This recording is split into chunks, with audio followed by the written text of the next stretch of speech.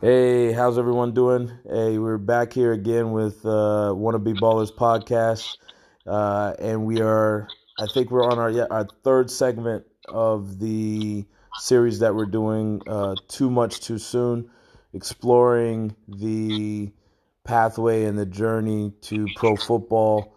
How does that look?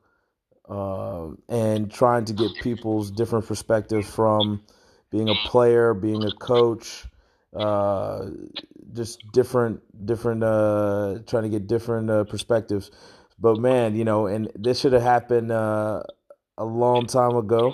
But we are very, very excited to have Gary Cleveland on with us. Gary, what's up, man? Nothing, brother. Over here enjoying a little bit of sunshine in Southern California. That's good. That's good. Hey, and of course we got our man James Myers in London. James, how you doing, man? Yeah, I was enjoying the little sun that we're getting this weekend, so I'm happy.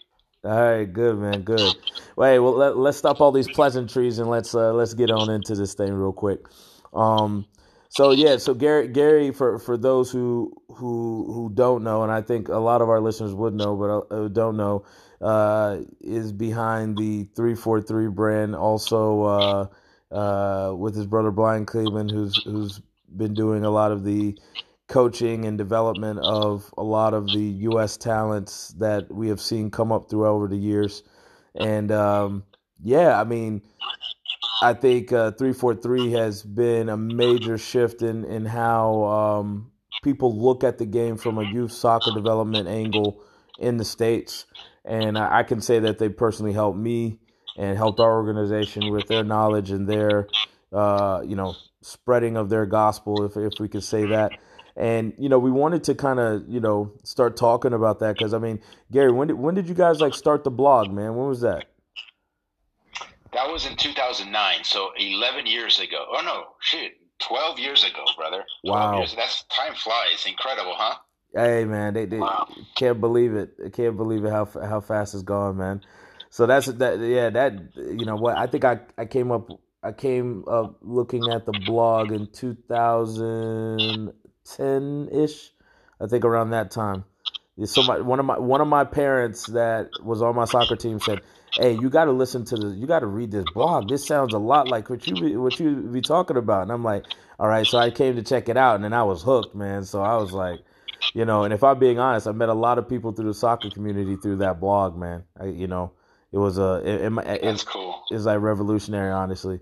I mean, I don't know. Hey, James, did we link up through something that I did with Gary? Yeah, yeah. I was just about to say. Oh wow.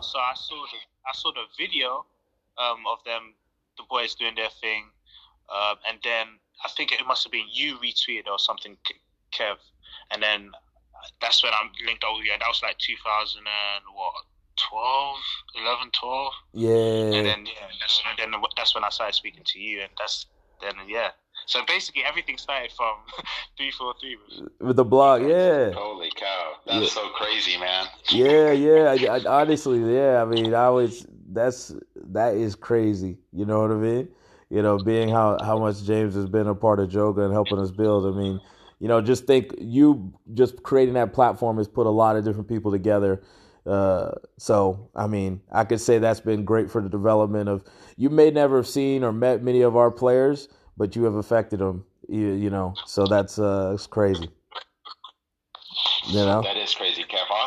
And it's awesome to hear because it gives us energy, when you share something like that, to keep going and keep pushing. Because you know how it is, Kev. You're building, and Hmm. as a builder, you go through highs and lows, and in your lows, when you're, I don't know if depressed is the right word, but you start feeling like this is the end of the road. Like, Mm. what am I doing? Hmm. This is never going to work. We're trying to climb Mount Everest, and it's just too high. You start doubting yourself. You have this imposter syndrome. Hmm. But then, once in a while, you hear one of these refreshing stories, and it gives a boost of energy to say, you know what? Let's keep going, man. We're doing good work here. Exactly, exactly, man. So, hey, with too much too soon, we've been talking about it. We like, looking back now. Okay, the blog started in 2009. Obviously, you guys were already in the football world, the coaching world, much before that. Um, is there anything that you guys have kind of looked at, or you personally, or or the 343 group has looked at and said, okay, hey, have we thought about this? Will we do this differently? How would we approach this? What are some of the things is there one thing that kind of sticks out? And then from there, we can just start talking through that. Yeah. So what would we do differently? You're catching me a little cold because it's tough, Kev. It's tough because, Mm-hmm. if I reflect back, let's go beyond or before the MLS days. Okay. We were in an environment like the rest of American soccer which is usually training twice a week, Mm-hmm. maybe an hour and a half every session with limited field space. Right, that's Mm-hmm. usually the typical environment. Well, that was our environment as well for those early years, leading up to and including that famous video. So when I reflect, I'm like, fuck, like, could we have done anything better? Mm-hmm. And this is not to be cocky or arrogant or anything, but we just gave everything. First off, I need to clarify, this is Brian's project. Brian's the genius. Brian's Yeah.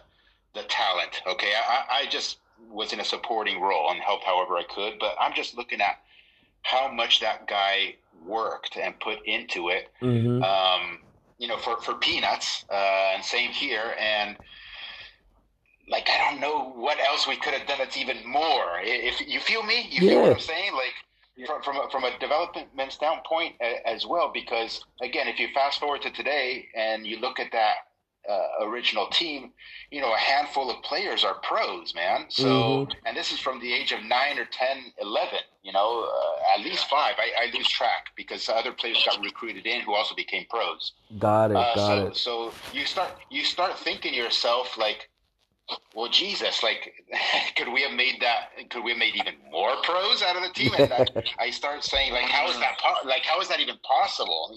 You feel me? Again, don't take this the wrong way. It's just hard for me to really put my finger on what we could have done better in terms of player development. Now, in terms of maybe maneuvering within the political structure that is American youth clubs, meaning how to speak to board members, how to maybe maneuver in that sense a little bit better, or maneuver with U.S. soccer a little bit better. That could have changed if we wanted a different sort of outcome, like for ourselves. If we wanted to, totally play nice and not ruffle any feathers, and make everybody happy, that could have been a lot more lucrative for ourselves, but I think that would have negatively impacted the players. So it's a good question, Kev. I'll have to think more about it as to what we would have changed in terms of on the development side itself, because we did everything we possibly could, I think. Yeah. I mean, Right. so looking at that, you said you guys were training, well, obviously before you moved into like different academy situations, you guys were pretty much training twice a week with the same group of players. Was there ever like, did you guys do more? Did you guys feel like, okay, twice a week in a game? Yeah. How did it kind of structure, or like those players who made it pro, what was their general like week like? They spent 2 days with you guys, or they spent an extra 3 or 4 doing other training? What was that like? So no, that's a great question. So yeah, it does go beyond the 2 days a week. There's two things. One is, for us, it was 7 days a week. So communication with the players and the families were happening beyond those two days a week, insofar as giving players homework, what it is they should be working on, what kind of environment would be beneficial to them, giving them the freedom to go out and play pickup games, or to play even like other Mexican league games, even though you're not supposed to do that, but we're like, okay, go ahead and do that sort of stuff. Yeah. So it was beyond that. And the players in particular who turned pro, and this is not to say the others weren't, but they would listen, man. They were just playing pickup ball a lot, whether it be with their brothers, aunts, uncles, father, friends in a park. Yeah. They were doing that regularly outside the training environment, which is hugely beneficial. And then watching games on TV.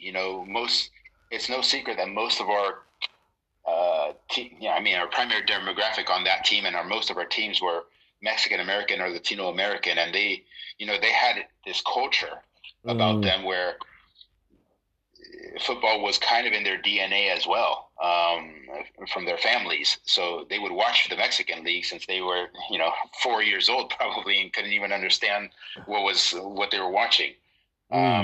So they had a lot of extracurriculars outside of just our training environment, no question. Got it. Yeah, James, I'll let you jump in. Yeah. And looking back, what really shaped your view on yours and Brian's view on how you wanted the game to be played and how you wanted to teach the game, and how did you guys stay motivated to carry on going in that direction, even though when you saw other teams and other coaches, they were doing totally opposite? Yeah, so obviously Brian should be asked this question as well, but I'll give my take. My take is, before this youth team that everybody came to know from YouTube, Brian had coached other teams. And the first team he ever coached was already at the U17, U18, U19 level.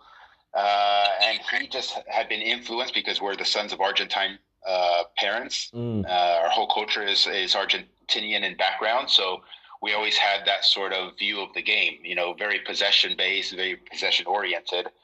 And then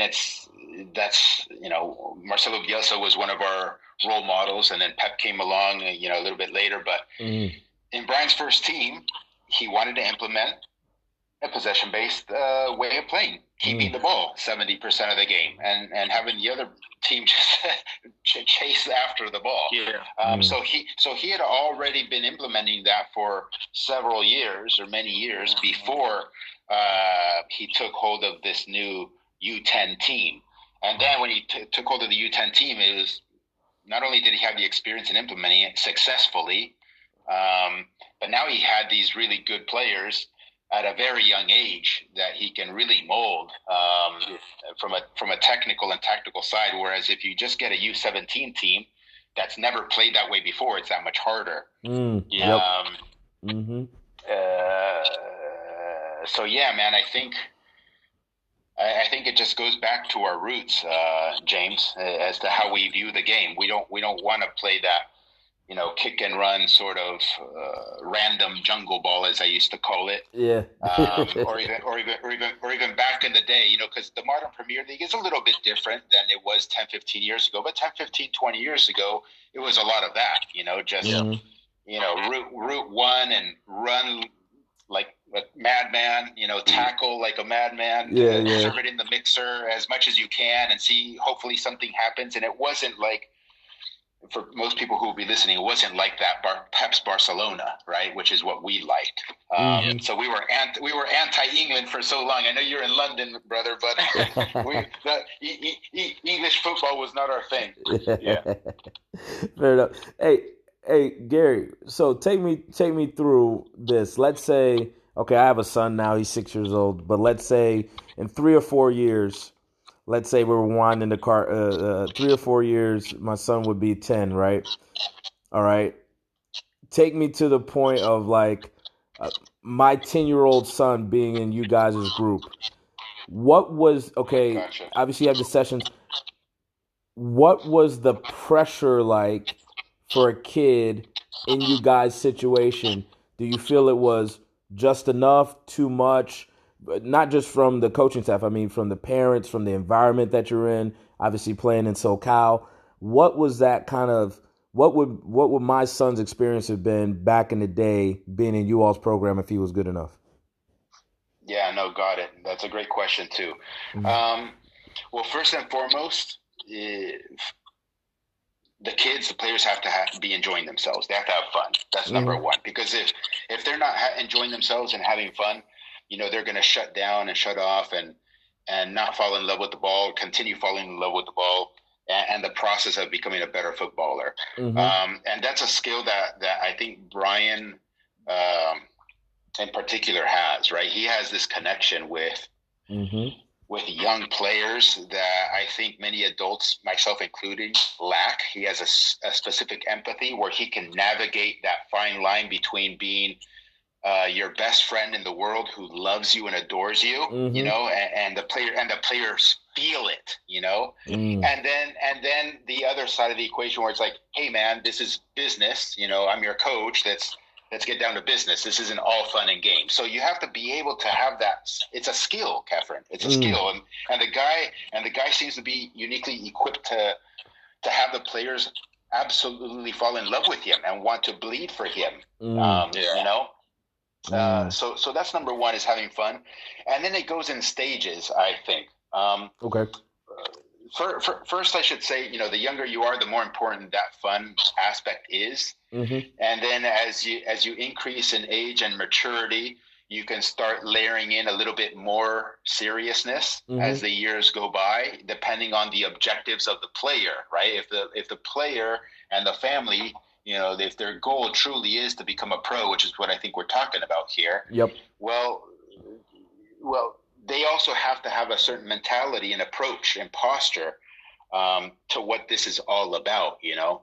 And what I mean by that, for example, is it can't also just all be fun and games, meaning, oh, this weekend we have a family trip, you know, I'm sorry he can't go to the game, sort of thing. Or I'm sorry, you know, the next 2 weeks or the next week, you know, we're all going to Hawaii, he's missing training and the game on the weekend, which I understand. Families have lives, you know, but that's something that we need to communicate, or that we would communicate to the families. It's like, hey, that's fine. Like, you can do that. Just be aware of how that impacts or might impact you in the long term. And that's not a threat at all. It's simply like, hey, guy, you're communicating or signaling that, you know, there are other people who sacrifice those things for soccer. You're sacrificing soccer for other things. So fun first, Kevin. The other thing I'll add before I'll shut up for a moment here. No. Is you know, at this U10, U11, U12, U13 level, which is what you're asking about for your son. Yeah. You know, Brian assembled a group of very talented players who, at least here in Southern California and even internationally, we were basically creaming everybody, just total destruction of the highest level teams in the land. It was 5-0, 6-0, 7-1, 4-0. The most competitive games might have been 3-1 or 3-0.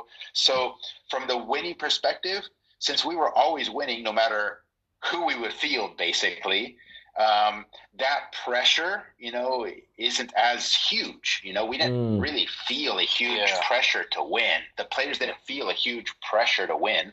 The pressure that was inculcated into them is like, hey, maximize your performance, you know, because that's what matters. And I think that's something that people in the States get mixed up when they read articles about Barcelona and other youth academies overseas, that when they read that those clubs don't care about winning, they fucking care about winning. It's just that at the youth level, they're not that concerned about it because they crush everybody. You know what I'm saying? So it's like they don't have to worry about that. But in the States, or if you're a lower level club or lower level team, like if you don't win, well, that causes problems to your development process, because parents and players start wondering whether there's a good job being done here. Yep. And you know, and that causes issues. It doesn't allow you to train in peace and do your work to the best of your ability, because now you have to be managing the perceptions of the club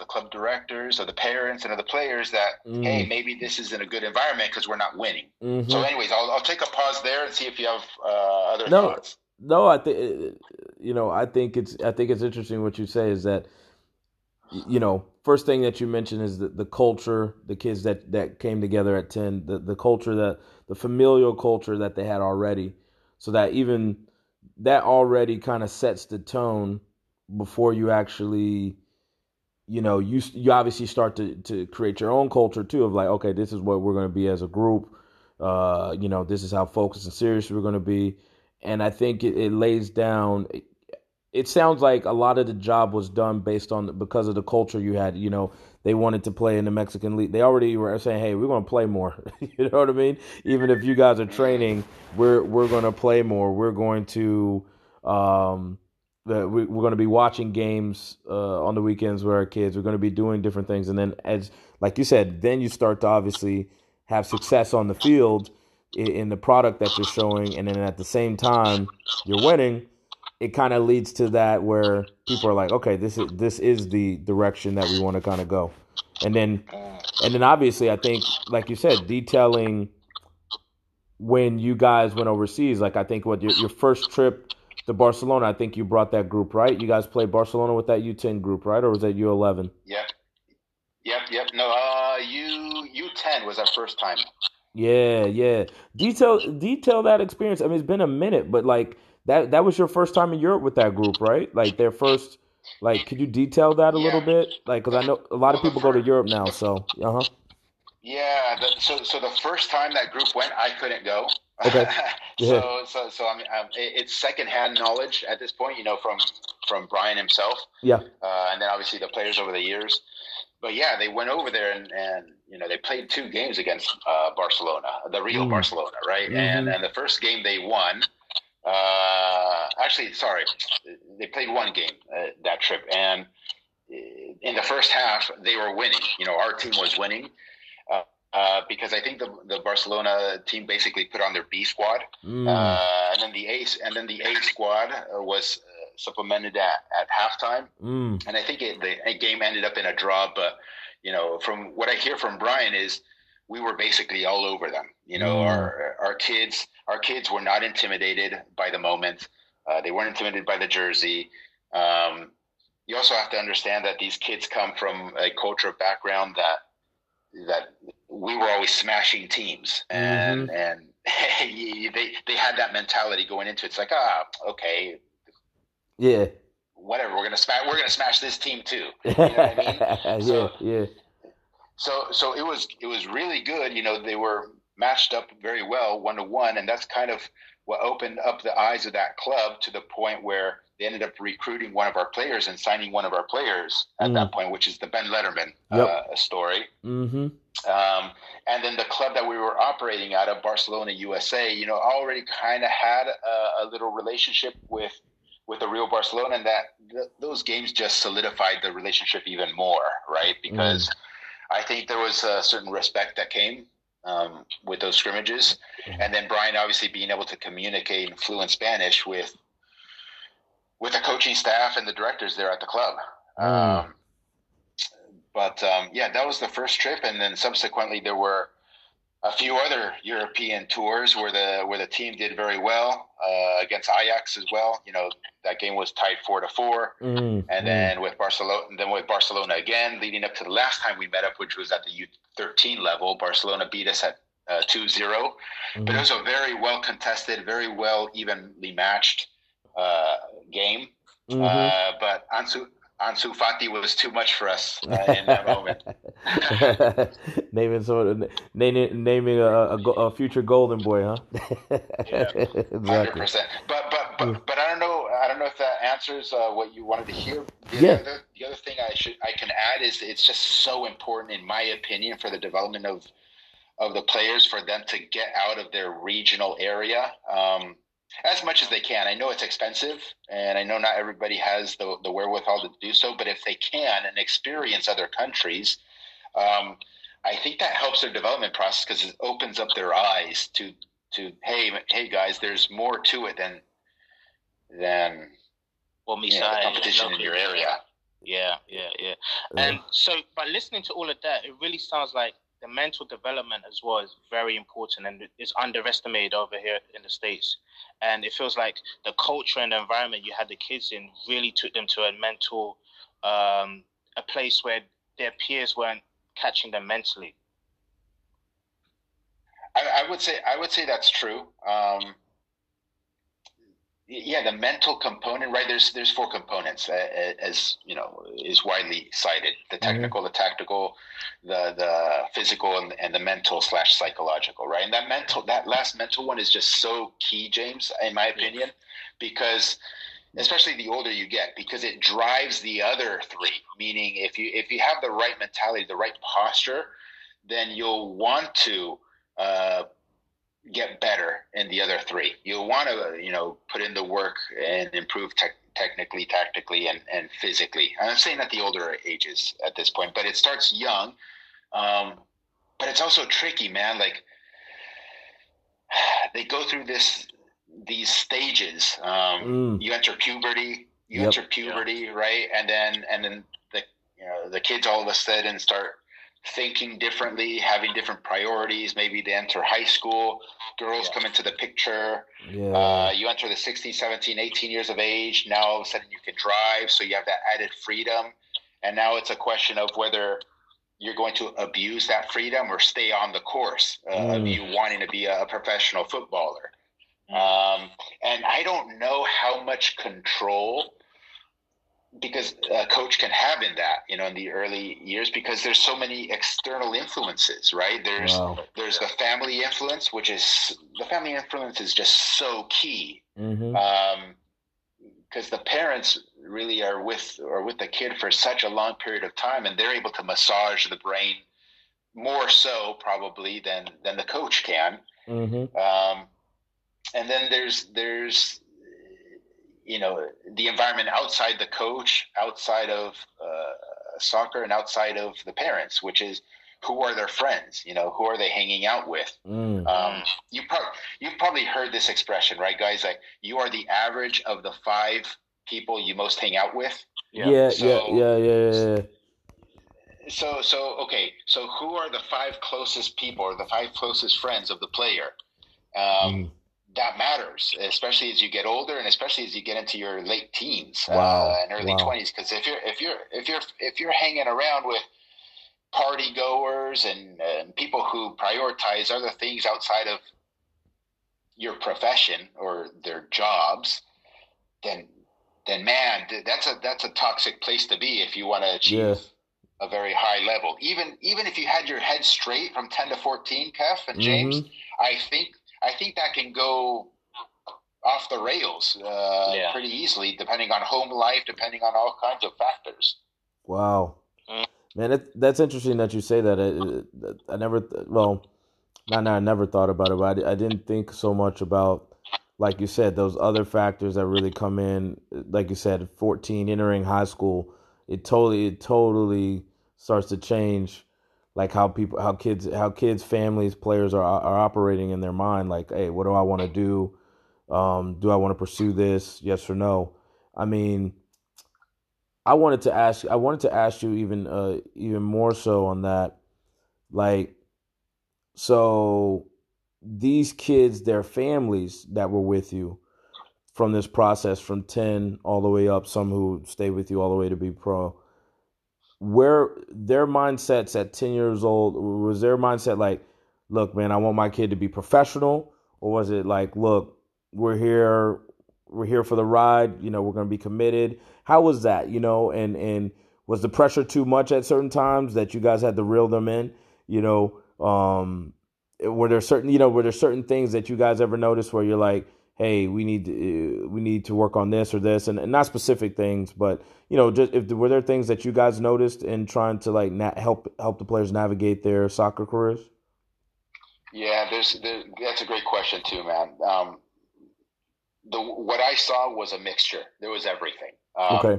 I think what I can say generally is that most of the parents of these players, had that dream of their kid being a pro. Okay. I think I can say that in general. Okay.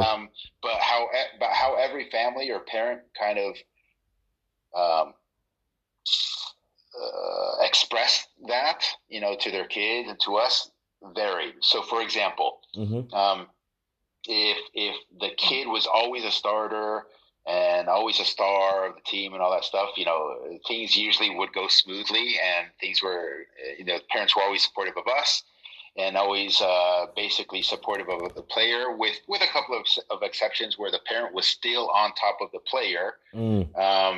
That it wasn't good enough, that the parent themselves thought, hey, I see my kid, I think he's only going 80% of what he could be going, even though he's scoring all these goals.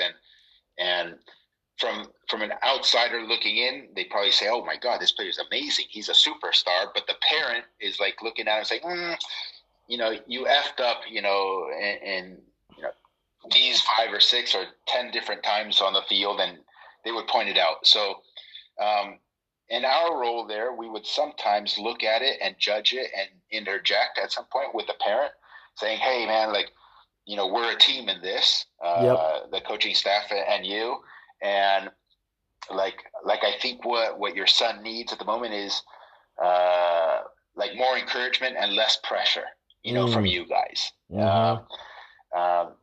Or vice versa. The other mixture was you had the parent who would never correct the player, or would never say anything critical to the player. Give them critical, meaning critique, Kevin, Mm-hmm. Healthy, criticism. Hey, man, you're not putting it. You know what I'm saying? It wasn't something really bad, but there were parents who were never ever and think to themselves, "My kid is a superstar," right?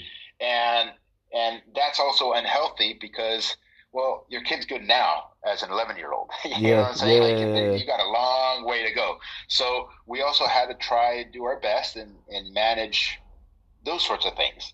And then there were kids who were getting called to youth national team camps, and other kids were not getting called to youth national team camps. And those parents were saying, "Why the F is my kid not being called? He's just as good as, if not better." Oh, you know man. what I mean? So the problem, hey, Gary, it's we're killing everybody, but it doesn't stop, bro. Hey, Gary, do people understand that when you say national team, we're talking about the whole freaking country, right? It is I would not want to be. I mean, we're talking about the whole country, making a decision on players. It's of course you hope that they have whoever's making the decision is that you hope they have the right, I guess, the right eye and judgment for talent. But at the same time, when I hear people complain about that, I'm like, guys, I mean, either they think you're good enough or they don't. If they don't, it's just time to get back to work.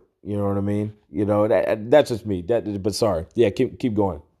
No, that's perfect, Kevin. Control what you can control was always our message. You guys control what you can control. You know what I'm saying? You can't control who the national team selects. You know what I'm saying? You can't control who Brian or the coaching staff decides are the starters or what position or whatever. That's not.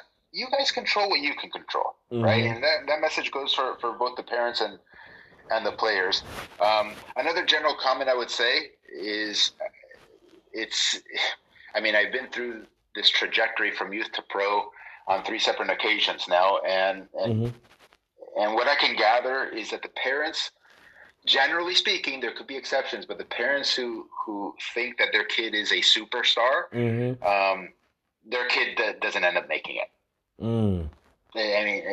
mean, they might go far. They might even turn pro at some point, but they just fizzle out and die. Their kids don't make it, man. Wow. And the ones who seem to make it are the ones who are, in my opinion, again, the parents have a more balanced approach versus thinking that their kid is the greatest thing ever. Is the one. Yeah. Wow, that's, man. So what's interesting about that is, like you said, is I guess, and I guess that plays through in little comments. I guess obviously the parents had, like you said, they're spending the most time with the player, right? You're getting your hour and a half, maybe 4 or 5 days a week or whatever, and then obviously having the games. But after the game or before the game, the parent is actually doing a lot of the psychological preparation for the player, right? They're in the car driving an hour or two to the game, and then they're doing the hour or two afterwards, and then they're either putting too much pressure on the kid before the game, or after the game criticizing them too much, or like you said, it's that balance.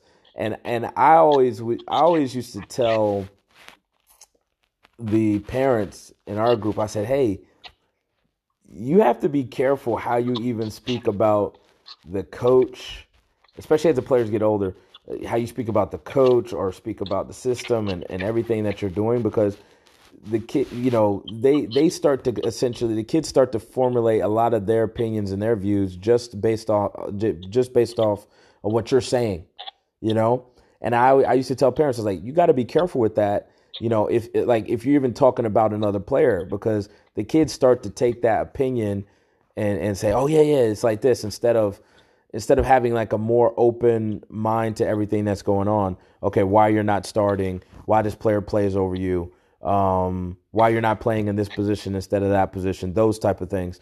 I think parents at times, like you said, it's a team thing.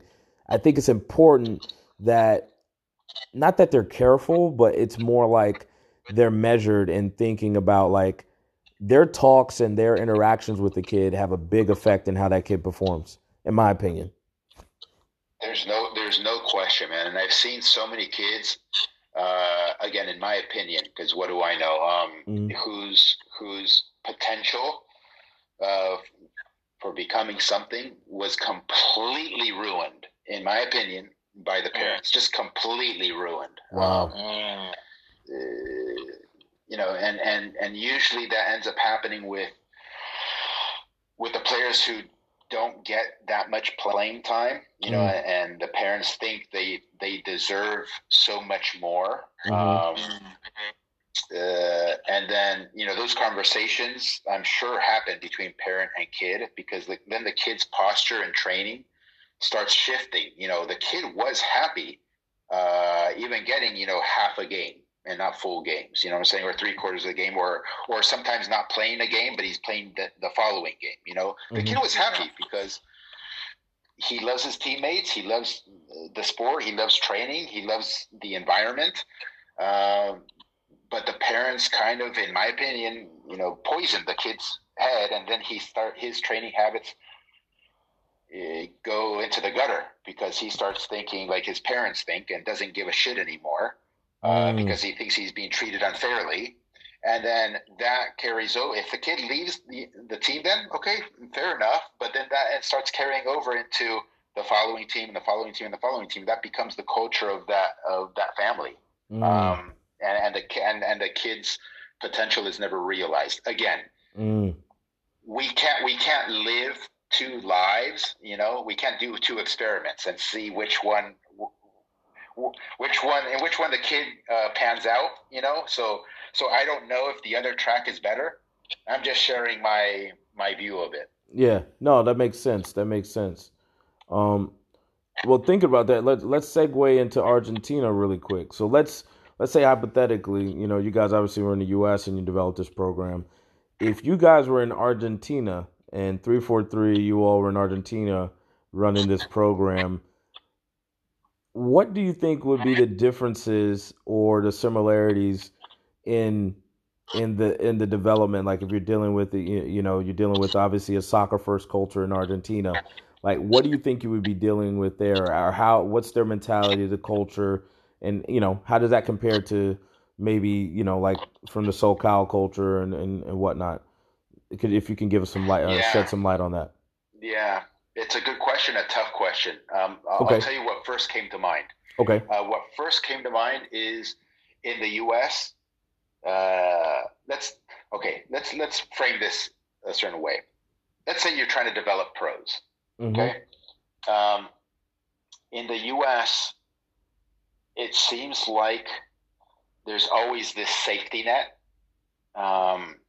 whereby if it doesn't pan out for you, if you don't achieve your objectives in football, and that could be being a pro, or getting a college scholarship, or I don't know, just getting to the youth national team, or whatever your objective is. There's always a safety net here in the States, and that safety net is you're always going to have a roof over your head. You're always going to have food. You're always going to have a good middle class to upper middle class life, if we're talking about youth soccer in our country, and perhaps even an affluent life, Catherine, because in youth club soccer in the States is kind of dominated by that demo.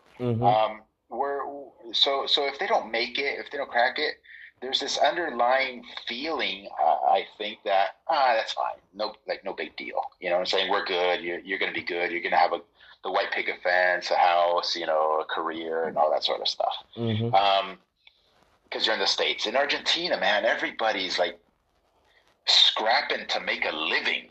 Period. Yeah, you might have a roof over your head and food on the table in Argentina as well, but it's different. than over here. Here I'm actually talking to you in my bedroom. I don't know. It's not anything luxurious, but I have enough space for a queen size bed, a nice 6-foot desk that I'm talking to you on a computer about. You know what I'm saying? Like in Argentina, you have a roof and food, but not like I do. You know what I'm saying? And you don't have the luxury of just chilling or taking a vacation or taking a day off or things of that nature. So over there, man, it's that drives so much of your mentality to survive, right? So I think there's just a different level of hunger between the two places. It was a long-winded answer, but that's what came to mind. No, you know what? Being from the South, my family being from the South, they used to talk about, obviously American football. They used to be like, do you have a dog in you? Do you have the dog or not? You know what I mean? And it's a different vibe when you play sports down there with something, you know what I mean? Like, you gotta be a dog, and if you ain't a dog, they just going, and this is from young ages. Like, you see how people are coaching them and everything. It's a different culture, and what you're saying reminds me of that. I mean, what would you say, James, about what Gary's talking about with Argentina or whatnot? No, and it gives you a different sort of drive to a kid that's over here, and I 100% understand what he's talking about, because little things like being able to have things at access so easily that you have over in the States and in England, obviously. And my family's from Ghana, so my cousins in Ghana, it's not the same situation. They all come to my house, and I felt that I was living poor, and they'll be like, "Nah, you're spoiled." And their hunger was just totally different from mine. Their drive for life in general was totally different from mine. And that brings me to, I was on Clubhouse listening to one of your conversations, Gary, and you were talking about parole actually being more of a moral thing now. It's it's far beyond when you first started talking about it. Now it's more of a moral obligation. Yeah. Can I mention one more thing on this topic? The friend cultures is that enables the kids and the parents of the kids, like, they can handle more pressure. And be healthy about handling more pressure than here in the States, and that translates to the field and the soccer environment, because it makes them, I don't know, over here. I mean, you see what's written down about coaches maybe raising their voice on the sideline, to give instructions or things of that nature. And it's just so frowned upon. It's like, oh my God, you are like damaging 14-year-olds by yelling on the field to give instructions. You should just sit down and let them play, as if these kids are fragile little snowflakes whose self-esteem is just going to crumble. You know what I'm saying? By the smallest of criticisms. And in Argentina, brother, if you're on the sidelines in Argentina and if you're in the training sessions in Argentina, what over here is demonized, over there they look at it like, is that it? Like, seriously, coach? Like, do you even care about your players and teams? You know what I'm saying? Like, and if a coach in Argentina is just chilling, sitting down in a long chair on the sidelines, during training or during a game, like, what the F are you doing, man? Like, are you crazy? And again, this goes back to the kids are more resilient. You know what I'm saying? They're not as offended so quickly, and neither are their families. And their self-esteem is anchored elsewhere. You feel me? Their self-esteem, in my opinion, is anchored on their ability to survive. You know what I'm saying? And so if that's where their self-esteem is anchored, it's almost like they invite the pressure, they invite the criticism. Like, they view it as a way of life. And here it's like, oh my goodness, like, we need to cancel people immediately for doing anything that's not with I don't know, with no. I've had this, it's so funny. I've had this discussion because obviously I think you've seen on Twitter, been talking about like the need to get kids just to play and to express themselves and not feel pressure, all that stuff. But I must say that I probably need to start describing there's a culture I'm talking to, which is probably mostly a suburban culture, if I'm being honest, because like you said, in the States, the inner city culture, like me and James used to be at KIPP DC. Them kids are different. Like it's just a totally different. They can handle it. They can handle it, right? Totally different. They're cool with it. Totally different vibe. The way they talk to each other is even like, bro, like it's a totally different vibe. Not saying it's like, I'm not saying, of course there's like you said, there's a balance. So I want people to understand. But I think with the development, I think people that are listening to this, and if you have kids or players, you need to understand what culture you're coming from. You know what I mean? So like a Haaland is coming from a different environment than Mbappe or an Eto'o, or Mbappe is coming from a different environment than Eto'o. Eto's, like there's different situations. Like if you hear, Mane's story, like he had to find boots and he had to walk like miles to make it to training, all that type of stuff. So his threshold of handling like Klopp screaming at him, he just probably laughs at it. You know what I mean? Like it's like whatever. Like dog, I had to walk to get here. You know what I mean?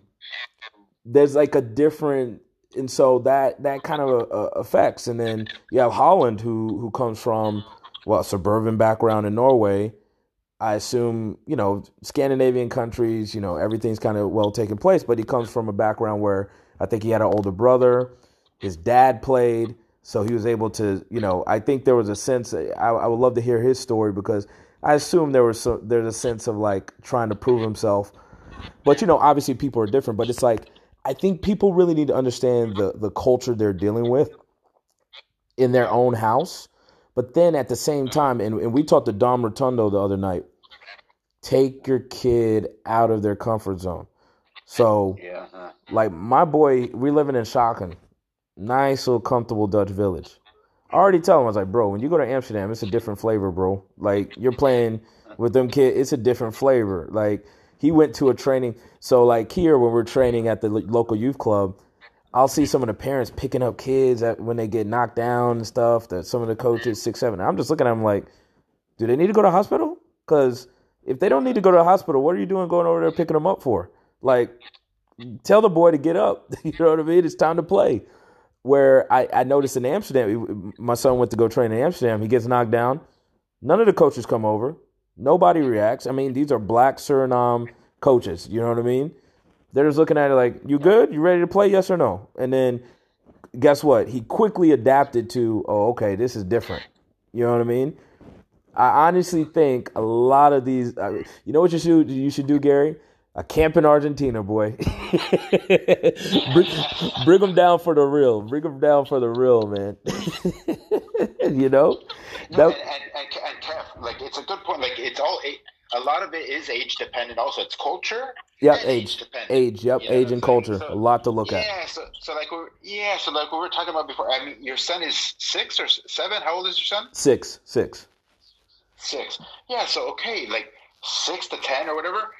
Have fun. It's all, like you don't need somebody down your grill. Like, no, just fucking enjoy yourself. Yep. But that is a good example that you gave. Like, hey, if a kid falls down playing soccer, like, don't treat it like a tragedy where you have to go and rescue him, even at 7 years of age. You know, I think that might be a contending point, of us here in the States versus maybe in Argentina, say. Like in Argentina, it's like, oh, yeah, my son just fell, because somebody tackled him. Okay, well, get up, bud.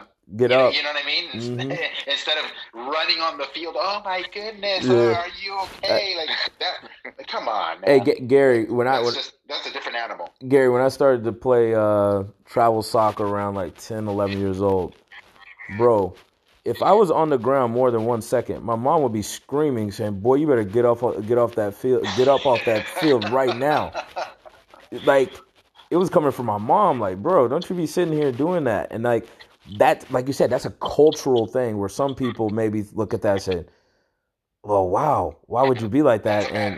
That's a bad mom. Hey, you should be in child services. Hey, bro, my mom that season, they had an award show, and they said, not award show, but award ceremony, like end of the season type of thing, right? So they called me up. They said, hey, what does MVP mean? So I'm like, oh, most valuable player. I was like, hype. They said, nope. Most valuable parent. They gave my mom a trophy over me, bro. Because I remember that. She still holds that over me to this day. And I'm just like, yeah, but my mom was like, I mean, the coach had to tell my mom, like, yo, there was one game, and my mom was like, I didn't drive no 2-3 hours. I'm working two or three jobs. I can't even afford this to have you out here. My mom was like, so I remember she got on me after this one game. And Coach Wilcox, the brother from Trinidad who was our coach, he was like, Ani. He's like, leave the boy alone. I was crying. She had me crying in the parking lot after the game because she was like, nah, that effort wasn't good enough on me. Like, we out here, you traveling. Like, what are you doing? But I don't know. I thank my mom for that type of stuff, that type of mentality, I don't know. Yeah, I don't know either. And I'm glad you got kids, man. You can explore that space yourself now. Something that some people try to criticize me on is I still don't have kids, right? Perhaps it'll have to be an accident, maybe. I don't know,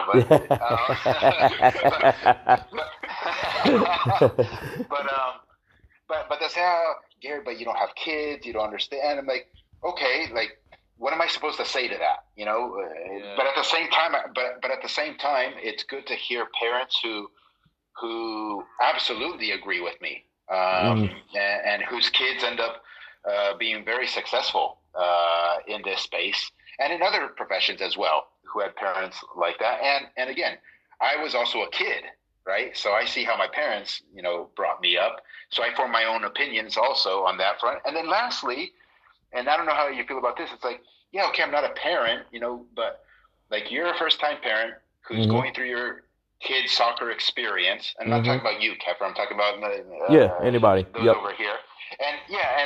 And for the first time, and going through this trajectory with your one kid this one time, and making judgments on what a soccer environment should be, what is best, what's not best. And I'm like, okay, but I've been through this with thousands of kids. You know what I'm saying? Not just one kid. I've been through this I've seen thousands of kids' trajectories, from U9 through up into pro, right? So I think even though I don't have a child myself, I can kind of make an assessment of like, hey, this is what worked for these players and this is what didn't work for these other players. Does that make sense? Yep. Like almost like a school teacher. Okay, maybe a school teacher doesn't have kids of their own, but they've had hundreds or thousands of kids under their tutelage, and they see the different flavors of kids instead of just one flavor, which is your one kid. Exactly. Yeah. Sorry, you were saying, James? No, that's right. It's not a one size fits all kind of thing. Yeah. Yeah, and I think it's and that's the thing that we're trying to explore. I think with this segment is that we're trying to say, look, there's different. I guess you try to observe different environments for your kid. You try to observe. You need to also understand, and mostly when we're talking about the pro pathway for those who are listening. We're talking about that, so we're not talking about, hey, my kid just wants to play and have fun. That's fine, that's not that's not a problem. But we're talking about where you essentially start from 6 to 10. I think what we've been talking about, and if we could break it down just a little bit, we're not saying that's the exact ages for every single person. But if you look at 6 to 10, we're talking about fun, exploration, getting used to the ball, socializing, playing the game, play. Then you start moving into these different ages, let's say 10 and up or 11, where you start to move into, okay, you need somebody who can help teach your kid properly, but also set in a culture that takes you to a different level. And then obviously, like, I think as you hit 13, 14, like you mentioned with the friends and the, where are you going with this, and are you going to continue to pass type of thing. So if you break it down into those kind of three kind of segments, I think parents, they can start to determine and then look at their own family culture about, okay, hey, this is what we're looking at. This is what we're doing. And also, Gary, I'll tell you this. A lot of people are contacting me now.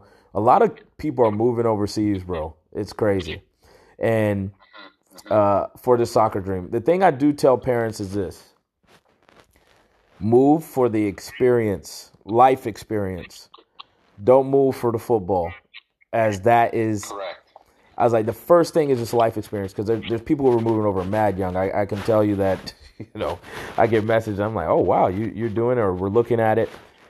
And move for the life experience, because you're like, hey, I'm just going to go enjoy this, and football is a part of it.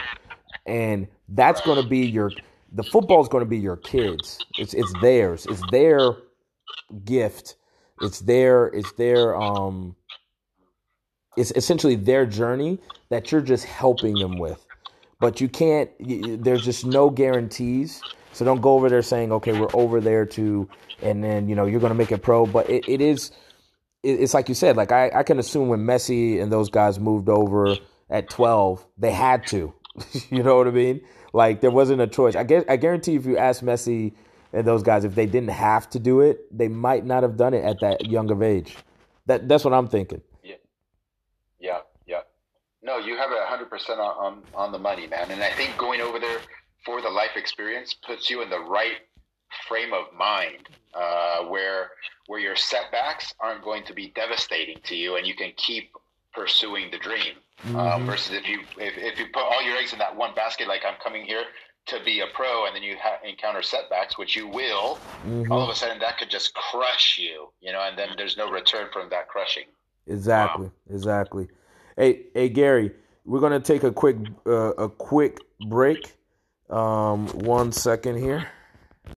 Hey, everyone. Hey, we had to take a quick break, but we're back here with 343's own Gary Cleveland, and we just finished. Well, not finished, but we were still continuing the conversation about the culture between the U.S. and Argentina, or similar cultures, and the pro path journey. And so, I mean, I think we were speaking, Gary, we were talking a little bit about, growing up as a youth and then coming up through a certain culture and understanding the culture that you're coming through. I mean, what else would you have to say? What else would you have to say for that? You know what I mean? Like coming up through Argentina and their pro pathway. Like, oh, here's a good one. I hope you think it's a good one.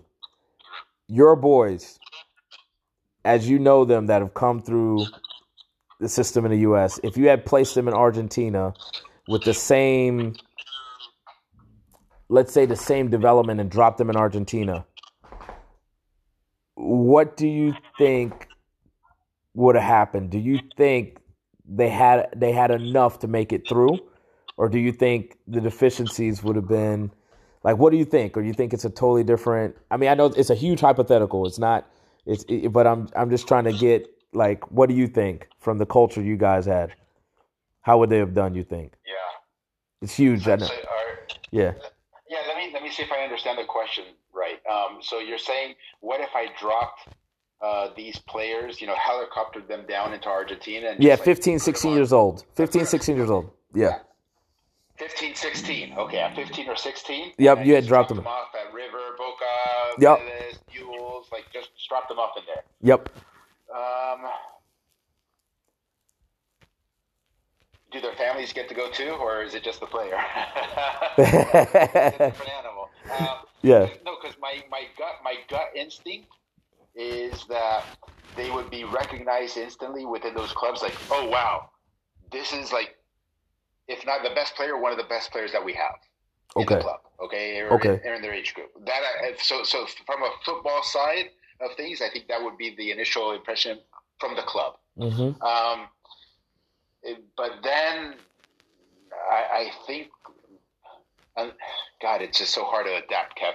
They might get mentally chewed up and spit out if they didn't adapt to the Argentine culture, the Argentine, the other kids, the other players. Because like you said, there's some dogs, right? Yeah, man. I think it might be. It might end up being very difficult for them. And so, do you think that culture in Argentina would be more difficult than actually Europe? Would you say that? Like trying to come through? I honestly think so. And I'll tell you why. I think just the general lifestyle outside of football is different. Like in Europe, it's kind of like the States. You know, you can go outside. You got your restaurants, and the way the restaurants operate are similar to the United States. The way the economy works, similar to the United States. The people, you know, sort of interactions. I know it varies country from country. Obviously, I've been in France, so that's a whole other story. Yeah.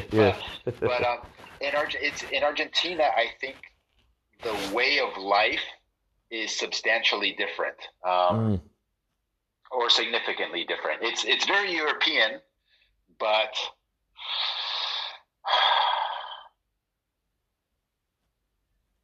I don't know. I don't know. It's a good question, Kefren. It's a good question. I think the players would have an easier time in Europe than in Argentina. I'll just leave it there. I don't know how to express myself. No, I understand. Well, I mean, look, I know obviously you're representing players now and whatnot. So I guess South America would be would South America be a place that you would send a player in the future?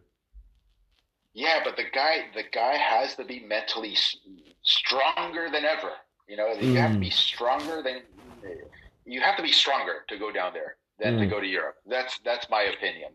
Got it. It's just so fucking brutal down there, man. Yeah.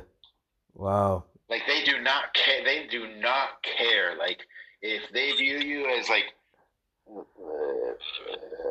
not good enough or weak, or they don't give you as much of a chance. You know, in European culture, they're more humane about it all. If that makes sense, they're more into human rights and stuff like that. You know, so they'll understand. Oh, you're a human. You need some time to adapt, and we understand. And it's not that they don't say those things in Argentina either, but their fuses are a lot shorter. Hey Gary, you got me intrigued. I got to bring my boy to Argentina now. I've already said I got to go to Brazil, but now I gotta make a Brazil and Argentina. I'm down. Bro, you've seen the Uruguayan little leagues for 6 and 7 year olds, right? Where they kick the crap out of each other. Yeah. No, we had a practice tonight, and one of the parents was like, "Oh, this kid is kicking. He's aggressive." And I was just sitting there. I was like, "Oh man." I was like, "You guys don't have a clue." Like, you don't have a clue. And it's weird because and then people here in the States wonder like why Suarez is who he is as a person. It's like, hey man, like that's his culture. That's where he comes from. Bro, they're witnessing. Like why did he like why in the World Cup did he, intentionally, on the goal line, just save it like a goalkeeper. Yeah. You know what I'm saying? Like, unsportsmanlike conduct and all this. Like, okay, yeah, unsportsmanlike. Sue me. I don't care. My team won. Yeah. I don't care. Yeah. They're witnessing in Europe. They're witnessing the toned down version of what Suarez went through. Imagine all the games in the backyard, like the games that people were betting on, all that type of stuff, man. I couldn't imagine. Yeah. No, that's here in the States they complain. Oh, it's 5-0. Like, don't score any more goals. Like, are you kidding me? Like, what are you talking about? You guys are like, run it up. To me, I don't know, and maybe like I said, maybe it's being old school, whatever. But like back in the day when that actually created motivation because you were.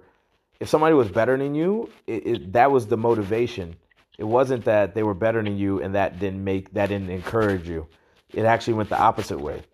You know what I mean? I don't know. I don't know if that's totally changed in culture now, but I don't know. I just think your child going through ups and downs, losing, having to fight for something, that actually builds like more character, in my opinion. You know what I mean? Instead of it being handed to them. I mean, I think so. I'm glad a parent is saying those things. Yeah, I know. I mean, hey, listen, man. My views, I tell you, it is different being a parent, and I'm trying to structure myself in a way where I don't put too much pressure on my own son. I mean, and look, he likes the game he's playing, but as he gets older, we'll see how far he really wants to go with it, and then we're gonna have to see how much. Let's talk again in 4 years. about how it's going. Yeah, but Kev, I think there's a difference when you say not wanting to put too much pressure on them versus somebody here in the States that we traditionally hear about, oh, don't put too much pressure on the kid. You know what I'm saying? I think there's a difference between when you say it versus when they say it. Like when you say it, I don't think you're advocating for 8th place to get a trophy. When they say it, they kind of are. You know what I mean? Okay. Nah, you could take, yeah.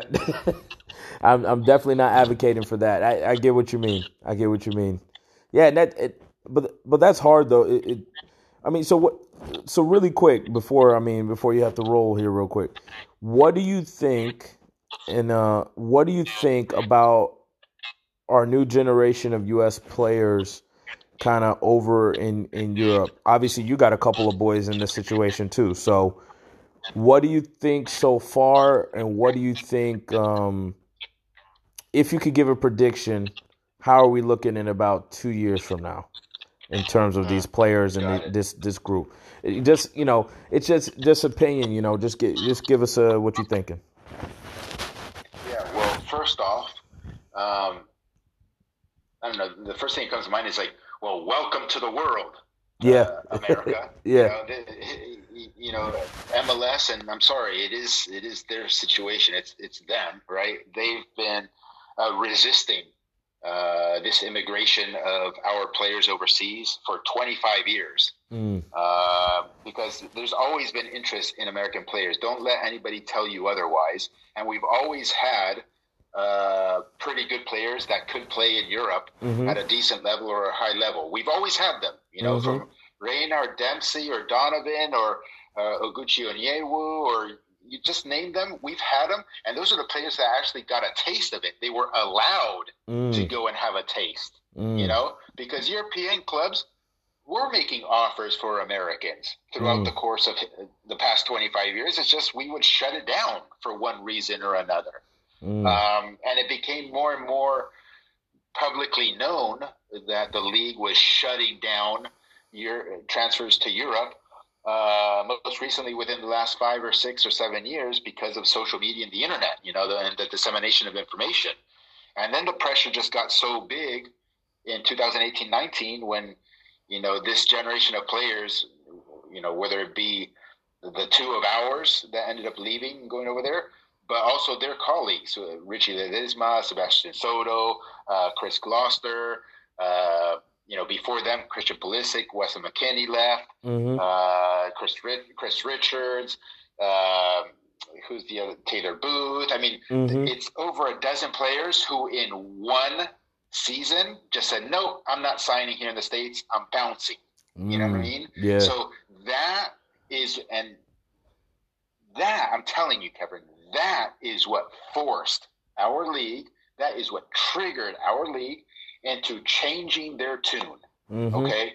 Because for a variety of reasons. One is it looks really bad on them, that they can't sign their own homegrowns, and our homegrowns choose to say, no, sorry, we see there's no future here. We're going to take our chances overseas, because if I start here, I may never get to go overseas for a variety of reasons, right? So that's one thing.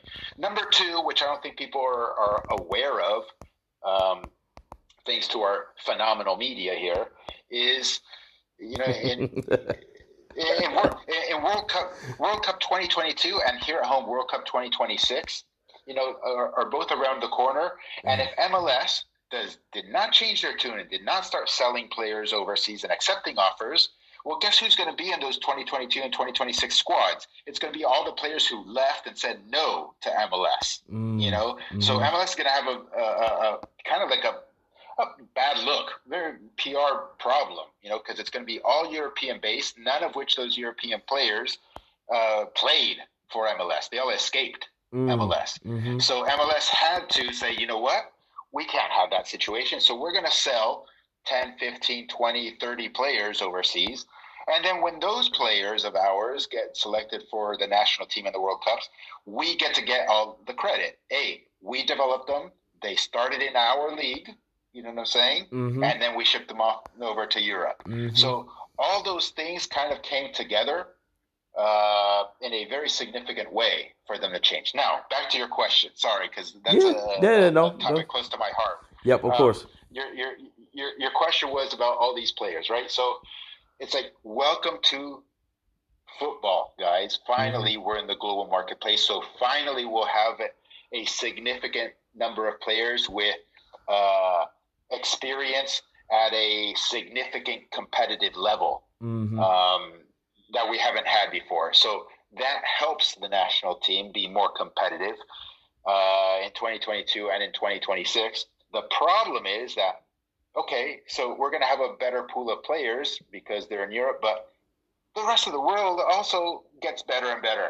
You know what I mean? So it's not like everybody else stayed still and we're the only ones improving. So whether we're going to, make the quarterfinals, semifinals, or a final in 2022, 2026, man, I think we're going to probably, get a rude awakening like England's been getting for 30 years or whatever, that, hey, we have all these players, they're doing well in the top European leagues or in European leagues, like we're ready. Well, man, Argentina's got tons of players over there. Brazil, Uruguay, France, everybody else has incredible players playing the Champions League. Yeah. So it doesn't mean you're going to do squat. You know what I'm saying? I don't care if Weston McKennie's scoring goals in Juventus. Okay, there's a shit ton of players in Serie A and Champions League clubs that are scoring goals and are the starter and doing great things. Yeah. We need our fan base to have a broader scope. So I think we'll get a rude awakening. But at the same time, anything can happen. I mean, look at Korea and the Korean World Cup. I think they got to a semifinal, right? Because they're the host. Russia, went very far and includes Russia. You know what I mean? Yeah. Croatia has always had very good footballers, always. And, they got to the final. So can the U.S. maybe get to the final when they're hosts in 2026? Anything's possible. Yeah. I mean, when it was here in 1994, the U.S. did well. They beat Colombia 1-0, in the group stage to advance. And Colombia was the favorite to win the World Cup. I don't know if you remember, Kev. Colombia was on an absolute tear. I was like 11 or 12. Yeah. Oh, my God. And they wiped their butt with Argentina in CONMEBOL qualifying. They beat us 5-0, a historic defeat. You know what I mean? They were the favorites. Yeah. And here's the United States with Alexi Lalas, Marcelo Balboa or whatever, who beat Colombia 1-0 here as a host. So, and then took Brazil down to the wire, and Brazil beat them 1-0. So host matters. So do we have a shot? Sure, but let's calm down, okay? It doesn't. Let's just chill out. Look at Pulisic struggling now again at Chelsea. They get even a minute. Yeah. Well, me and James were talking about this off air a couple of days ago, and I was saying how many players in Europe right now are guaranteed starters at their clubs, right? The couple things I want to say, the couple things that I think people should measure. How many are guaranteed? That means, hey, if this is the biggest game of the season, they're going to start. You know what I mean? Who's kind of getting minutes coming in and off the bench? Who is just getting there? Also the level that they're at. Like you said, there's many players, and also then I started taking the question. I said, hey, what American player would make England's national team right now? I don't. How many American? Which American players would make Spain? Which American players would make Brazil? Which American players would make France? Like, would one player make it into the group? Make it into? I think zero, brother. I think zero make it. I could wait. Who's what's okay? Wait. So let's go. Okay, France. I don't think so. No one. No one makes it. Yeah. Spain. No one, right? Who's on the wing? I think Spain. I think just Spain is so tough. They're so technical, and our players like. Who's on the wing? Who's on the wing? I think Christian would be the only one. I think where you're like, all right. I would say like He maybe I don't know who's on. I don't know who the starting wingers for Spain right now. They got Asensio. I have to look it up. Yeah. You got Asensio. You got Super baller. Fati. Ferran Torres. Ferran Torres. So I think it's somewhere in there. Okay. Then England. I don't think any of our players make the England national team squad. I don't think so.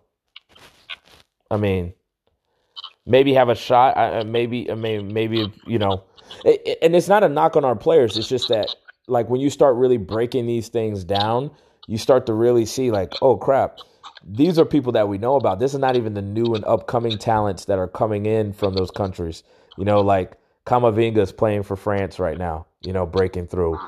They're gonna have a whole nother generation that comes after these guys, 2 or 3 guys breaking through. Like, and it's gonna be hard for those guys. Like, I was watching the Leipzig Liverpool match, and I saw Curtis Jones, and I was like, wow, this dude is not even. He was balling in that game, man.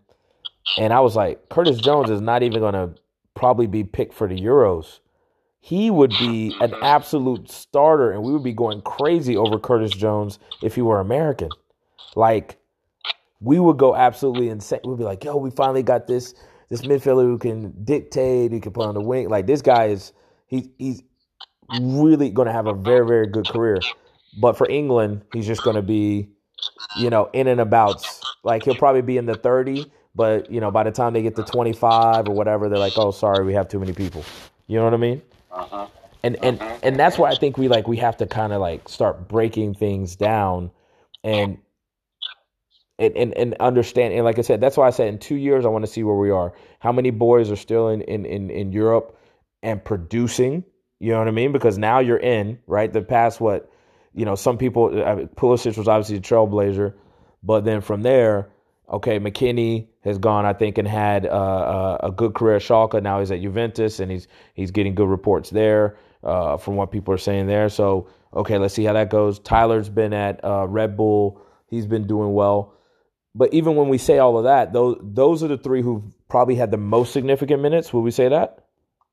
100%. Those are the 3 best right now, for sure. Yep. So those 3 have had that. So let's see in like 2 years, like really where we are. Or like if a lot of these guys who are coming through are they actually coming in and producing? That's what I want to see.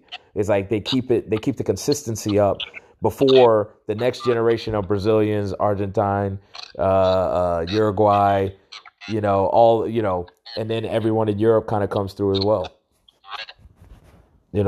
So 100% perspective, Kev. Perspective. It's like our fan base here and our reporters here. It's like for the very first time they're starting to watch and learn and pay more attention to overseas. But just now, just like recently, because of Pulisic or whatever, that's when they started looking and watching, whereas, many of us have been doing that since we were teenagers, so we put in 20, 30 years already in watching what's going on and reading the media over there and being over there and seeing and living it. So going to sessions, seeing what they rate. Yeah. Just everything, and understanding the player pools of those foreign countries. Like we've been doing that, for 20, 30 years. So we kind of have a different context than the people here in the States who are, for the first time since Pulisic started getting minutes in Dortmund, started kind of paying attention. So they don't have a perspective, Yeah. I think that's the difference, and it just saddens me, right? Because that means we have to wait another 10 years before our fan base, or more, before our fan base kind of catches up and sees like, oh, well, it's great that we have these players at some of these big clubs, but so what? What have they done? We don't have a Ronaldo or a Messi or a Neymar or an Mbappe or a Haaland or, we don't have these FIFA World 11 type players littered on our national team, It's going to be definitely interesting, the next generation that comes up, man. So, we're looking forward to seeing that. Hey, Gary, didn't want to take too much of your night, but man, hey, I just want to first thank you for being on with us tonight, man.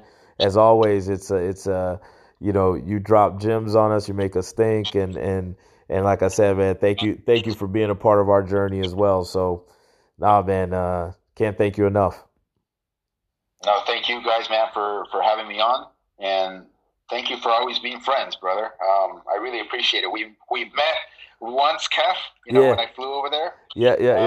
But hopefully we can meet up many more times, and same with you, James. I can't wait to cross paths with you. Definitely, it's been an honor to finally speak to you, man. Yeah. All right, gentlemen. We'll come get that Cali sun, man. All right. Hopefully in the summer, yes? Yeah. Hey, let's see what we can do, brother. Hey, thank you again, man. Have a good night. You got it, G. All right, man. Y'all be good. Bye. Thank you all for being on Wanna Be Ballers. I think it's episode 3 of Too Much Too Soon. A great segment with Gary Cleveland, 343. I'll just say this just a little quick to recap. Really, really try to, I think if you're a parent or you're a coach or a player, wherever you are, is to really observe, where you are in your development, where you're trying to go, and how you go about it, and understand who you are, not try to be someone else. That's something I would just say. So, understand what your culture is, understand how you want to go about it. And from there, enjoy it. Enjoy the experience. Enjoy the journey. All right. Till we talk again. All right. Wanna Be Ballers out.